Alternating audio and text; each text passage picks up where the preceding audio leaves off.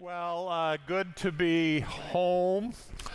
As wonderful as God's creation is and God's world is, there's no bed like your own bed, and there's no church like your home church. So wonderful, wonderful to be here.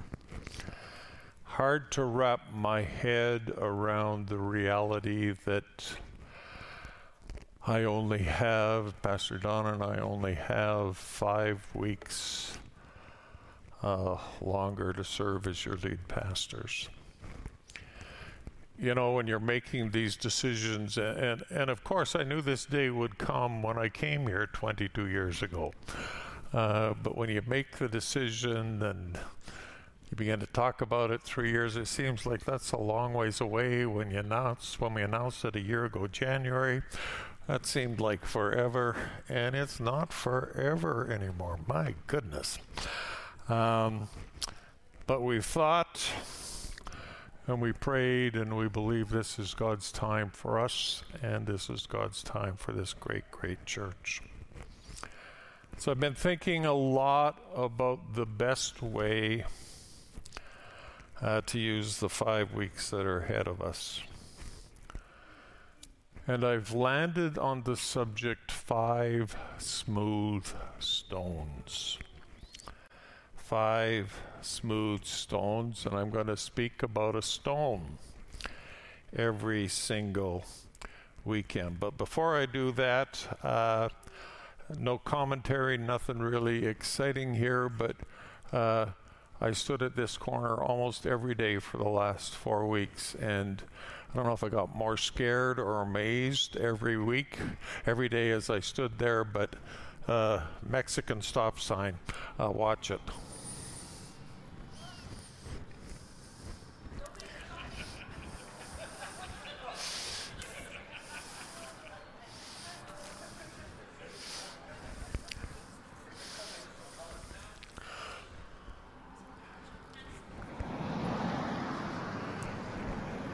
This guy should watch it, I think. Be very, very careful. But I showed that because it's a wee bit amusing, but I showed it because I think sometimes in church life we just get in a really, really big rush. We're always in a hurry, and we don't stop and really think about things. And I want us over the next 5 weeks to stop and think.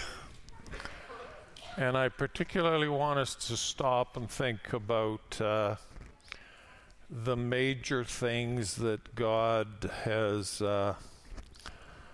probably taken our church on a journey to learn over the last 22 years. And let's not be in a hurry, and let's not think, well, I've heard that before, so I don't need to think about it. Let's park in our hearts this week and think about this message throughout the week. 1 Samuel chapter 17 and verse number 4. One of the most familiar stories in all of Scripture, particularly if you're old enough to remember Sunday school days. There came from the camp of the Philistines a champion named Goliath of Gath, whose height was 6 cubits and a span. So there's this huge guy, a Philistine, actually had 6 fingers on each hand and 6 toes, whose height was 6 cubits and a span. Now, how big is 6 cubits? Well, a cubit is the measurement from the center of your next slide, the center of your elbow, down to the end of your middle finger. So cubit is from here to here. Now, I think in my body, I'm about 4 cubits tall. That's kind of how I see my body. Maybe you see it otherwise. And he's even a little bigger than that. It's a cubit and 6 cubits and a span. So the span is from pinky finger to thumb. I don't know if it's like that or it's like that, but he's 6 cubits and a span. This is a big, big guy. Next verse, working our way down the chapter, verse number 16. For 40 days, this big guy, 6 cubits and a span tall, would stand across the valley morning and evening. And what he would do when he's standing there is he would taunt the people of Israel and say, aren't you guys going to come fight us? Aren't you guys going to come? Come on, isn't your God strong enough to help you? What's wrong with you guys? He would taunt them morning and evening for 40 days.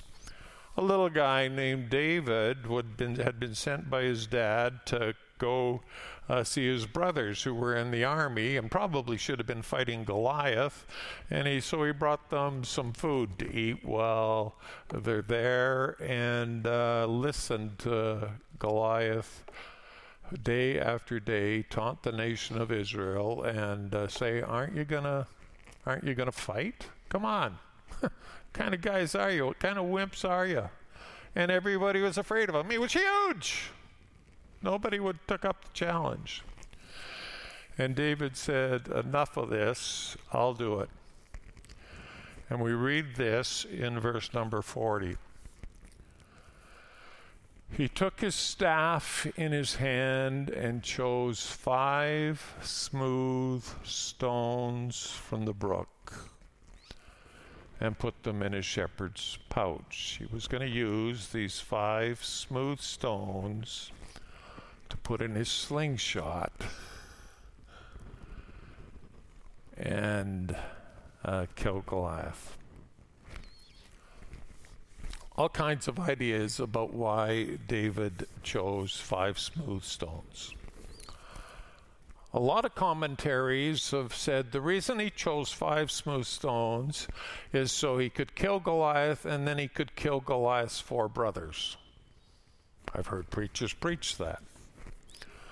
The challenge with that, unless I've missed it, and that is possible, I haven't seen anywhere in the Bible that says Goliath had 4 brothers.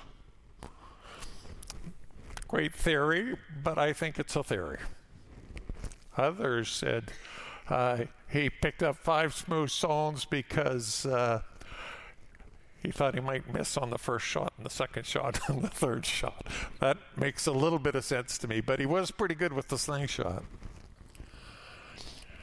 Another group of commentators says the significance of the 5 smooth stones that David picked up and put in his pouch is he was actually making a statement to the nation of Israel.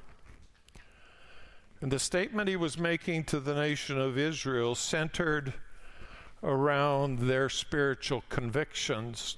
The only Bible the nation of Israel had at this point was what was called the Pentateuch. Pentateuch has how many books in it?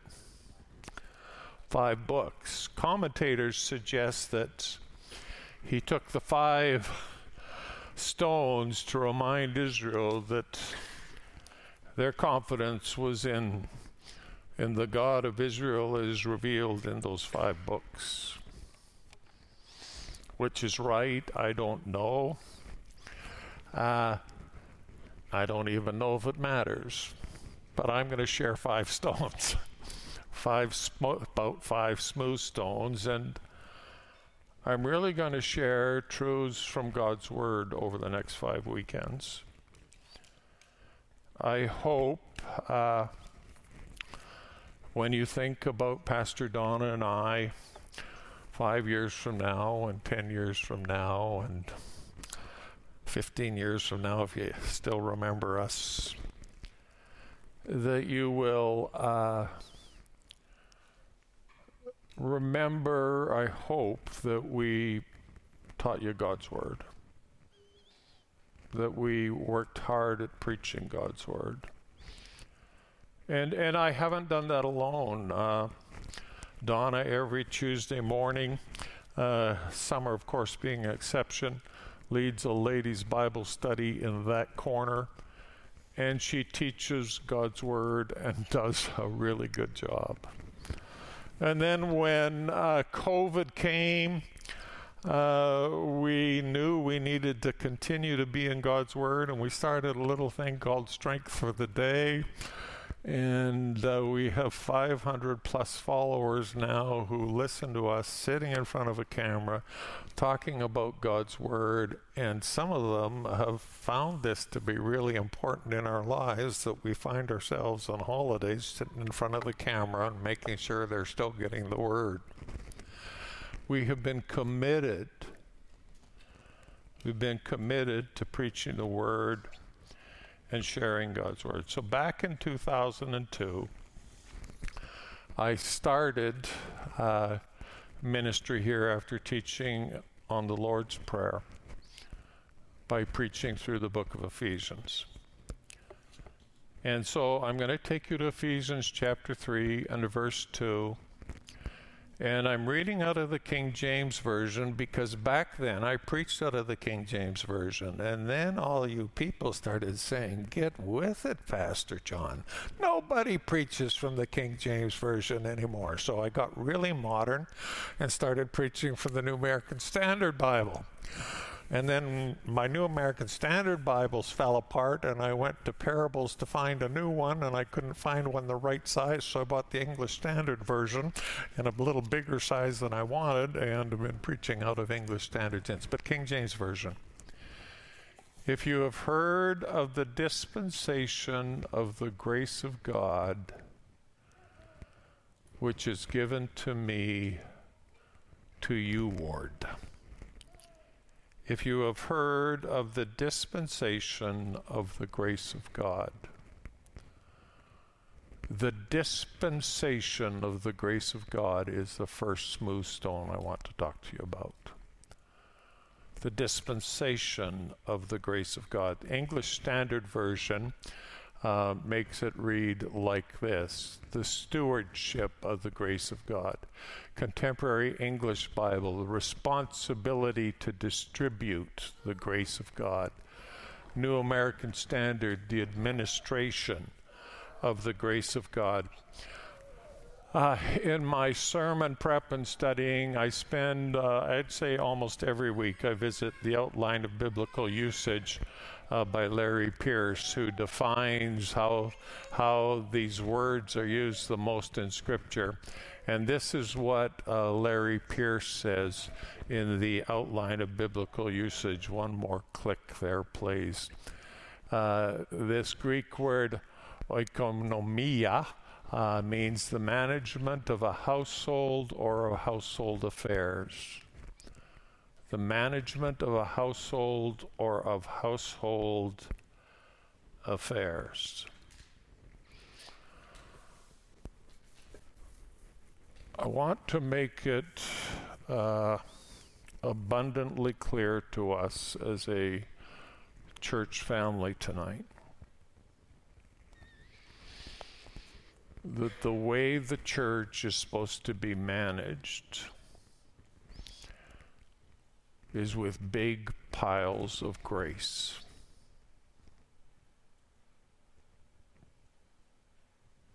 The way the church is supposed to be managed is with big piles of grace. We are meant to be dispensers of grace. Moses was responsible for the Torah. Paul was the one who, when the church was born, God said, I'm going to give you a revelation of the grace of God, and you make sure it's dispensed in the church, that the church understands it. We are meant to be dispensers of grace. Grace is a big word. English Standard Version, it's in the English Standard Version 124 times. Romans chapter 11, 5 and 6, and I'm just going to take a couple of verses and show you how it's used. So to at the present time there is a remnant chosen by grace. For if it is by grace, it's no longer on the basis of works. Otherwise, grace would no longer be grace. Friends, we do not work harder and harder and harder to get better and better and better so God will smile upon us. This thing being called being a Christian is based on the grace of God. It is not what we do or how we do it, the level of excellence we attain. We are part of something that is rooted and grounded in the grace of God. And we got to make sure we never, ever forget that. Simply, and probably most commonly, grace is defined as undeserved favor. Friends, any blessing that rests upon our lives, any blessing that rests upon my life, any blessing that rests upon your life is not because you have impressed God with your behavior and your sinlessness and your goodness. His blessing is a result of the undeserved favor of God. The undeserved favor, that's the gospel. Gospel in a nutshell. 2 Corinthians chapter 9 and verse 8. And God is able to make all grace abound to you, so that having all sufficiency in all things at all times, you may abound in every good work. I throw that verse in because I think sometimes we've got so stuck on defining grace as undeserved favor that we don't recognize it's really something deeper and richer than that. It's more than God's inclination to treat us better than we deserve. It is more than God's inclination to treat us better than we deserve. Another click there, please, Jackson. It is God's character producing real, practical, delightful, good outcomes in people's lives. It's God manifesting His character to us and producing delightful outcomes in our lives. Of course, outcomes we do not deserve, but the grace of God rests upon us.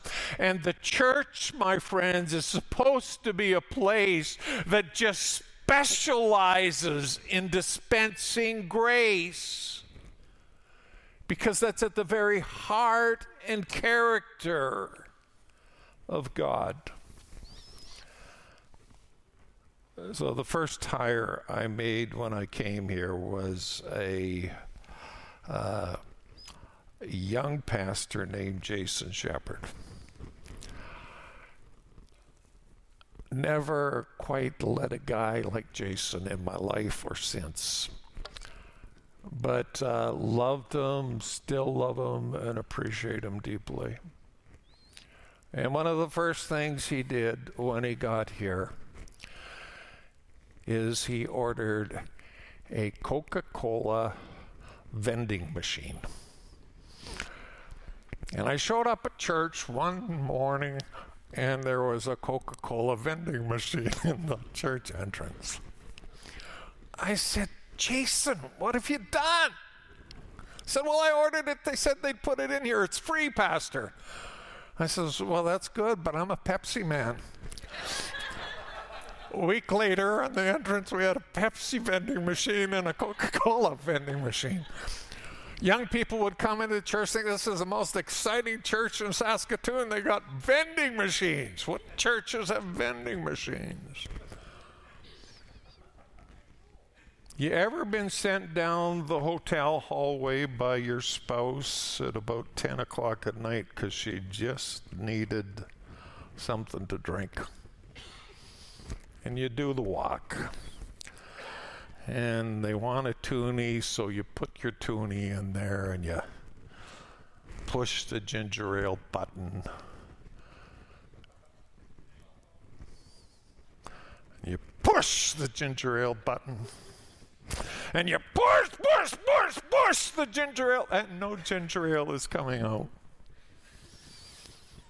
You're a Christian, but you feel like kicking it.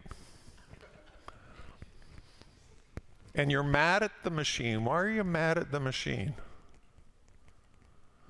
Because it's supposed to dispense, in this case, ginger ale, and it's not dispensing it. One of the biggest problems the Church of Jesus Christ has had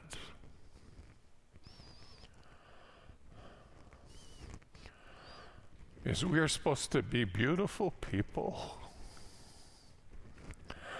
who over and over and over again make it our first response to dispense grace.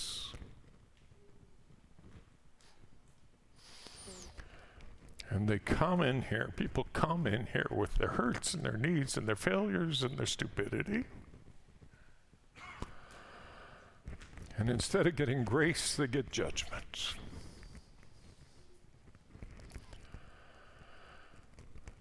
The Church of Jesus Christ must be marked by a clear understanding that we are people of grace.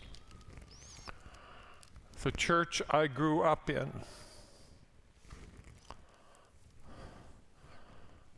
wasn't always gracious. The church I grew up in had a lot of rules that made sense to me when I was 10 and 12 and even 14, but at some point in my adult life, I looked at them and said, these are stupid.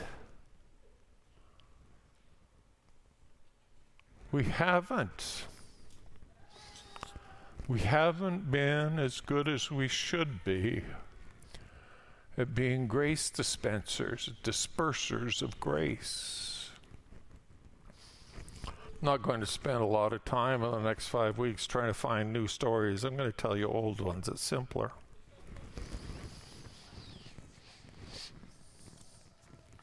My wife was raised in a great church in Montreal, but it had its challenges in some areas, and one of them was a sense that if you wanted God's favor, you kept a whole bunch of rules, and then God would bless you. Every one of her family members loves to sing. And her oldest sister, Joyce, was in the church choir.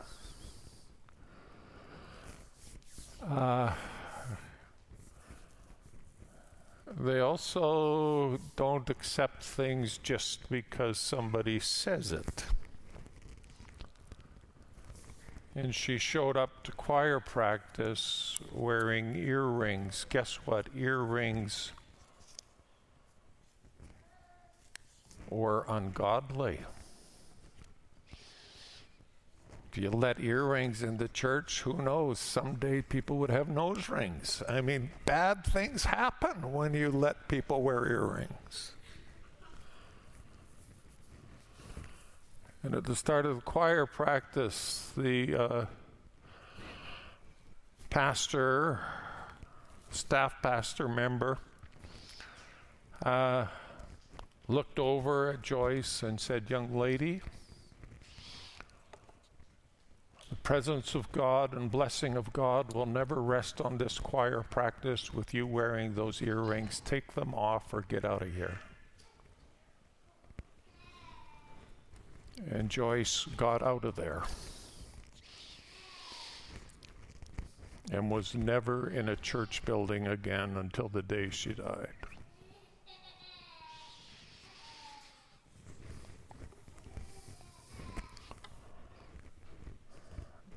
Friends, we must be people whose first response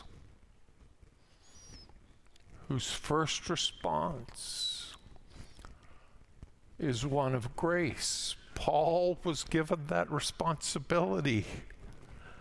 The responsibility of passing grace down to us as a core conviction of the Church of Jesus Christ. Colossians chapter 2, 20 to 22. If with Christ you died to the elemental spirits of the world, why, as if you were still alive in the world, do you submit to regulations? We love regulations. Do not handle, do not taste, do not touch. Referring to things that all perish as they are used according to human precepts and teachings. They have an appearance of wisdom. No earrings has an appearance of wisdom. It leads to nose rings. In promoting self-made religion and asceticism and severity to the body, but they are of no value in stopping the indulgence of the flesh. The rules will never keep us away from sin. The rules will never keep us away from sin. The thing that makes us hate sin is this deep revelation in our heart of how much God loves us, how much God cares for us, and His undeserved favor rests upon us in spite of who we are.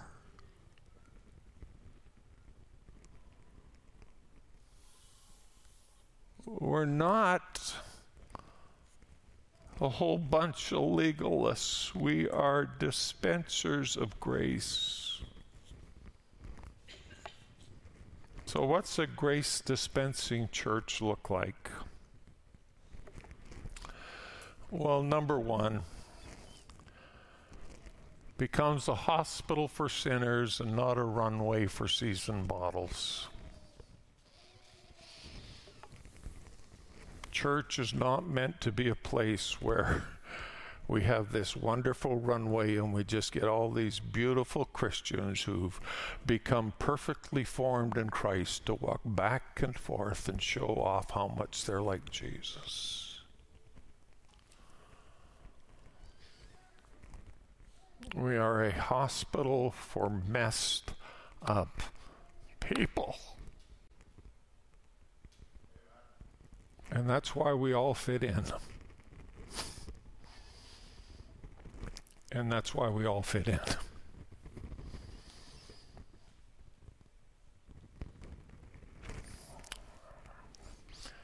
The weekend, the end of the week before we left to go to Mexico, came back and preached and hopped on a plane the next Monday morning. I went and ministered at and participated in the funeral of Pastor David Jonathan Fry. Amazing how much the Drisners came up in that funeral. I found out things about my sons I did not know about. But I'm in the funeral and I'm listening, and he was the first. I was the first guy who gave Dave an opportunity in pastoral ministry. Turned out to be a great pastor. Eventually ended up pastoring in Sylvan Lake, Alberta. And then he got to call a young guy to be in ministry, never been in ministry before, and had an opportunity to mentor him. And one day that young pastor walked into his office and said, "Pastor, I got bad news. One of the teenage girls in our church is pregnant. We're got to figure out what to do.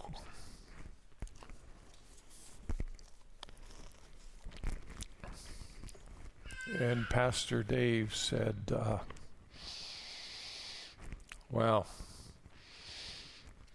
I'm going to go pray about it. And when God's told me what to do, I'll tell you. A few hours later, he came back. Pastor Dave came back to this young pastor and said, here's what we're going to do.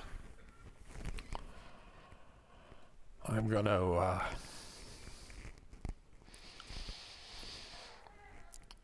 have the girl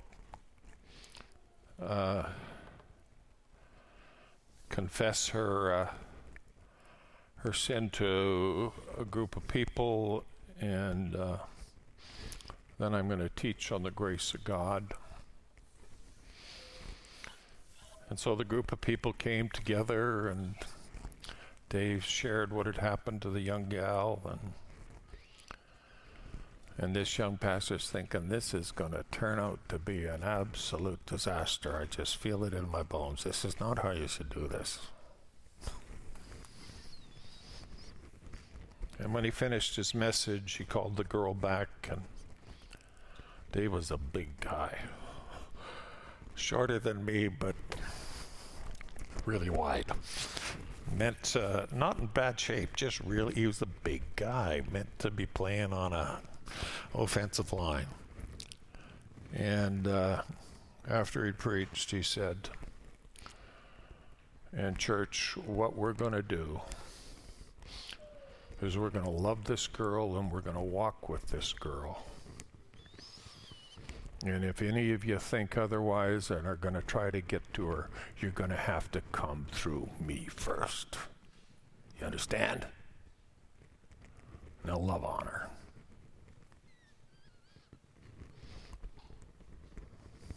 That's the church. That's the church. We're not a runway for people who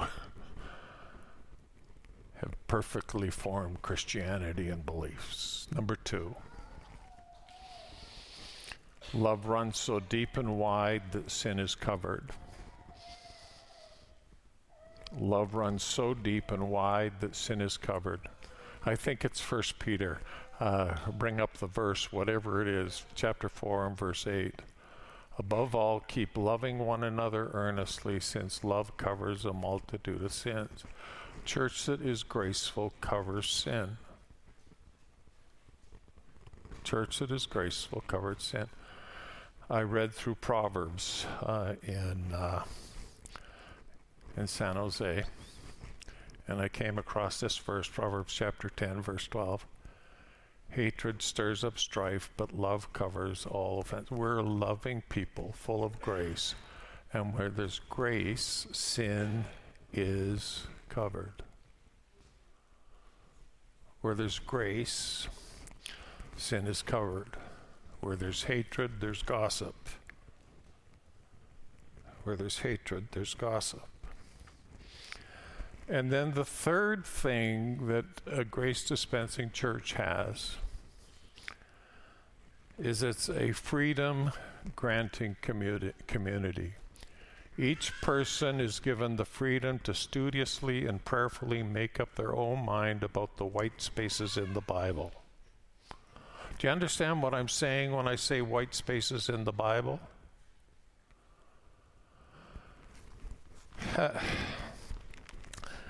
Look here. What color are you seeing most prominently? White.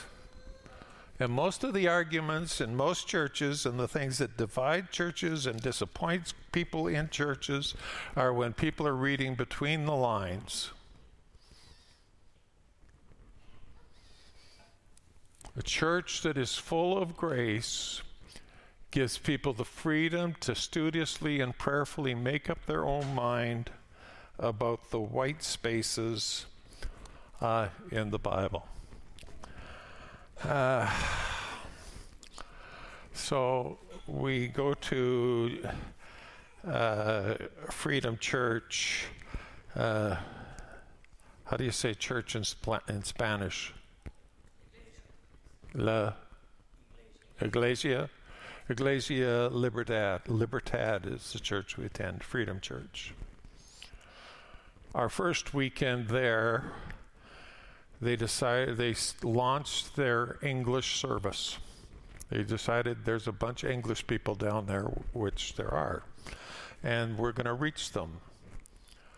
The first Sunday they had 60. After service, pastor said, "You're preaching next week.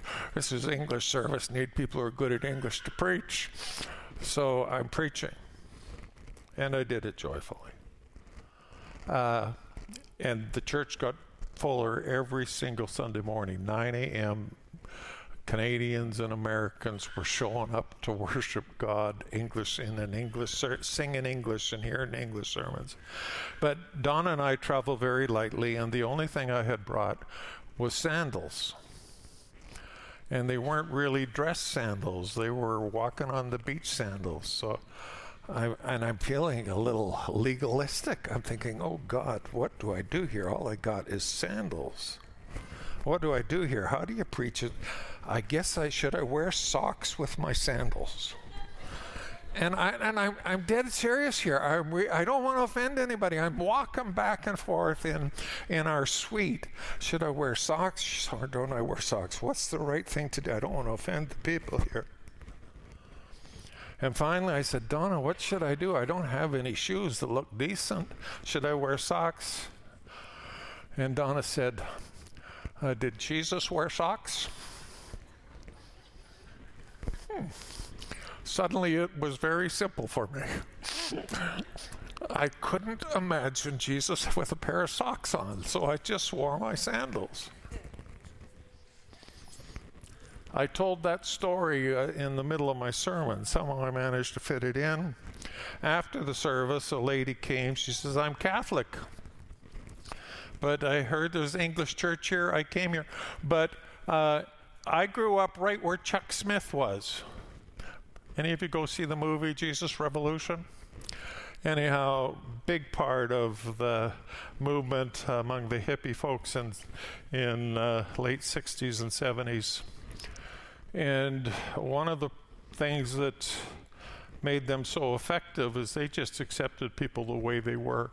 And these hippies were coming to church without socks, and most of them without shoes. And she told me that story. She said, I knew Chuck Smith, and he let people go to church without socks or shoes. The sad part is I grew up in the middle of that. And in Edmonton and Calgary, there were two churches, one church in each city, that grew like wildfire in the late 60s and the 70s because they let people come to church without shoes. And the rest of the churches were stagnant in the decade because God was doing something among that generation. But we wouldn't let them in because they didn't have shoes. The church that's full of grace in white issues, the white issues of the Bible, is full of grace. It's full of grace, and it prayerfully lets people make up their own mind about the white spaces in the Bible. When I first came here, I read through the minutes of this church, got to know its history, and at one point they were searching for a pastor, and they made a list of everything that this new pastor had. And one of them, and it was written a little harder than the rest, was he could not believe in the Easter Bunny.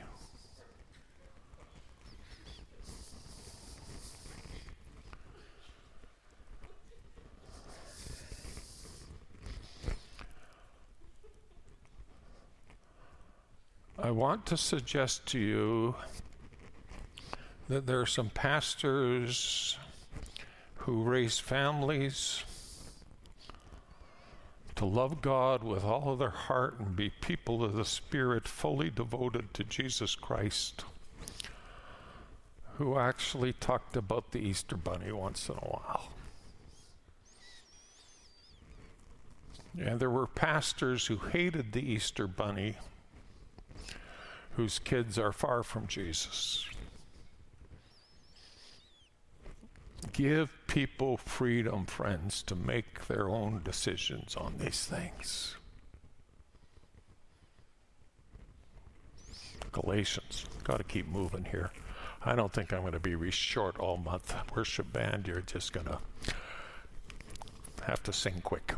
Galatians 1:6. I'm astonished that you are so quickly deserting him who called you in the grace of Christ and are turning to a different gospel. You know, it's possible to go through church, but to really be teaching a different gospel. Gospel that's not really the gospel of the scripture. Next verse in Galatians, I think it's Galatians chapter 3, 1 and 2. Oh, foolish Galatians, who has bewitched you? It was before your eyes that Jesus Christ was publicly portrayed as crucified. Let me ask you only this. Did you receive the spirit of works by works of the law or by hearing with faith? What made you a Christian? Doing a bunch of works? Or by accepting what Jesus has done for you by faith? Which made you Christians? Come on, you foolish Galatians. Who's bewitched you? Who has switched the gospel around on you? Who has made what you think about bunny rabbits part of your salvation? Who's done that? Am I being too hard tonight? Pastor Louis can straighten you out in April. Galatians chapter, whatever the next one is here. Galatians chapter 5, verse 1. For freedom Christ has set us free. Stand firm, therefore, and do not be submitting again to a yoke of slavery. Quickly, Romans chapter 14. As for the one who is weak in faith, welcome him, but not to quarrel over opinions. Opinions about earrings and nose rings and Easter bunnies. One person believes he may eat anything, while the weak person eats only vegetables. Don't get all wrapped up in this stuff, friends. Verse number 4. Who are you to pass judgment on the servant of another? It is before his own master that he stands or falls, and he will be upheld, for the Lord is able to make him stand. You're not responsible for what somebody believes about Santa Claus. You're just not responsible, friends. Romans 14, verses 5 to 7. One person esteems one day as better than another, while another esteems all days alike.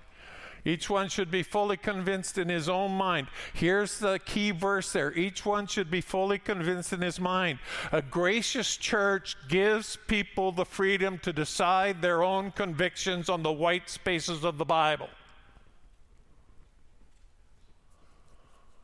The one who observes the day observes it as to honor the Lord. The one who eats in honor of the Lord, since he gave thanks to God, while the one who abstains also abstains in honor of the Lord and gives thanks to God, for none of us lives to himself and none of us dies to himself. Friends, the people who are ignoring and feel the Christians need to stay 1,000 miles away from Easter bunnies, they're doing it as an act of honoring the Lord. You respect them for it.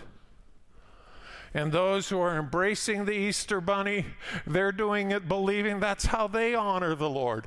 Respect them for it. Why do you pass judgment on your brother? Or why do you despise your brother? For we will all stand before the judgment seat of Christ. He's the one we have to give account to. Let's get before him and let's know what God would have us to do. Let's be prayerful and sincere and studious ourselves. For each one of us, verse number 12, will give an account of himself to God. Well, the worship band's trying to take over, so I guess I better quit here.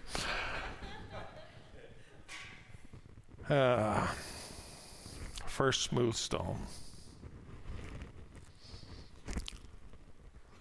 First smooth stone is all about dispensing grace. Dispensing grace is not optional, friends. And the future of the Neighbourhood church deeply depends upon us having a personal revelation of the grace of God in our own lives, and us making it our first response over and over again when people disappoint and fail. We hand out grace. We're dispensers of grace. That's what the Church of Jesus Christ does.